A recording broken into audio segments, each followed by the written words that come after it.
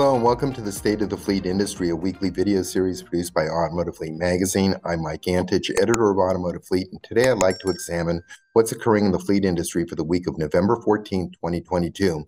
And for this week's episode, I'd like to discuss how the ongoing inventory shortage of a wide cross-section of automotive replacement parts are increasing fleet downtime and likewise increasing fleet maintenance expenses. And these shortages vary by type of part, by the make and model of vehicle, and the length of these delays run the gamut. They run the gamut from days to weeks to months or even multiple months. In addition to the excessive vehicle downtime, a key complaint by fleet managers is not knowing when to expect a backordered part to arrive. I mean, you may have a part on backorder, but invariably there's no ETA as to when that part will arrive. And when this occurs, the fleet manager is caught between a rock and a hard place. They can't predict to the user group when the fleet vehicle will be back on the road generating revenue. The reality is that today, when a vehicle incurs an unscheduled repair and a part has to be ordered, no one seems to know exactly how long it'll take to fix the vehicle. And it's not just the fleet manager who has this uncertainty. Even the repair facilities themselves often don't know when a backordered part will be received. And what's made this part shortage even worse for fleets is the ongoing difficulty in sourcing new replacement vehicles. And this difficulty has forced many companies to keep existing fleet vehicles in service way beyond their scheduled replacement dates. And as a result, these higher mileage vehicles are now experiencing the predictable uptick of unscheduled repairs. And this spike in unscheduled repairs is being further complicated when a replacement part is not in inventory and has to be put on back order. All of this has resulted in longer repair cycles. And by this, I mean it's the measured time from when a vehicle comes to a repair facility to when it is repaired and ultimately picked up by the vehicle owner. Nowadays, vehicles can sit non-productive at repair centers for weeks or even months just waiting for an essential part to arrive. And this has been going on for 2 years now. These part shortages first started to appear in the fourth quarter of 2020.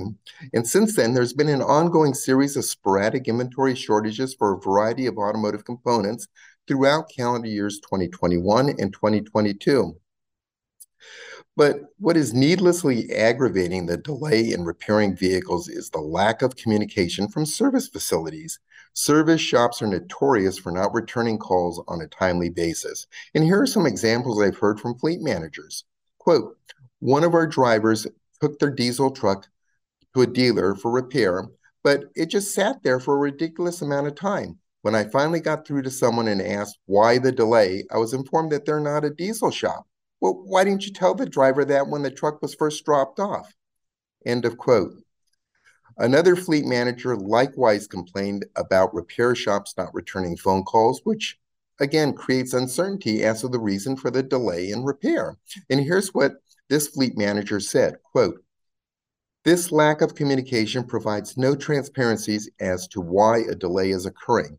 After repeated efforts on my part to contact the shop, I found out that it was just a $30 part that was holding up the entire repair process. End of quote. And in this time of scrambling for parts, fleet managers also need to be vigilant that repairs are being done correctly. One horror story I heard was having the wrong suspension installed on a truck for the wrong GVW, which turned out to be a very expensive mistake. So in addition to the long downtime, the continued part shortages is also driving up the cost of maintenance and repairs. In fact, some used replacement parts actually cost more than the same part that is new. And there are two reasons why this is occurring. First, the new part might not be available, or second, there is so much demand for the used parts that is driving up their prices. In fact, during the past 2 years, part prices have gone up 20 to 30% on average. And this is just on average. Some parts have literally doubled in price. One factor causing part prices to increase has been higher cost of commodities used to manufacture them. And these increased manufacturing costs are being passed on to end users in the way of higher prices. And as I said earlier, there's a wide cross-section of parts that are in low inventory, but one component that is really in scarce supply today is catalytic converters, primarily due to the large number of thefts.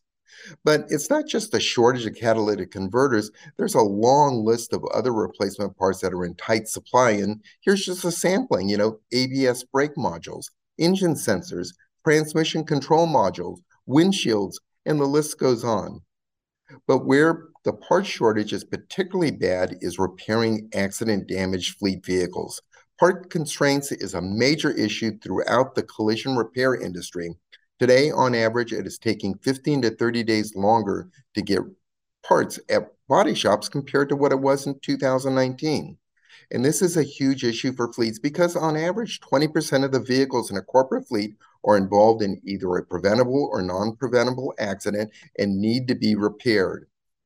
These accident damage repairs often require the replacement of entire assemblies, and currently there is a shortage of sub-assembly components, especially those that include embedded microchips. So you might ask, how long will these part shortages continue? Well, nobody knows for sure, but the forecast is that this imbalance between supply and demand for automotive parts will continue throughout 2023 and quite likely beyond that. So, with this final observation, I'd like to conclude my State of the Fleet Industry presentation for the week of November 14, 2022, and I'd like to thank you for watching.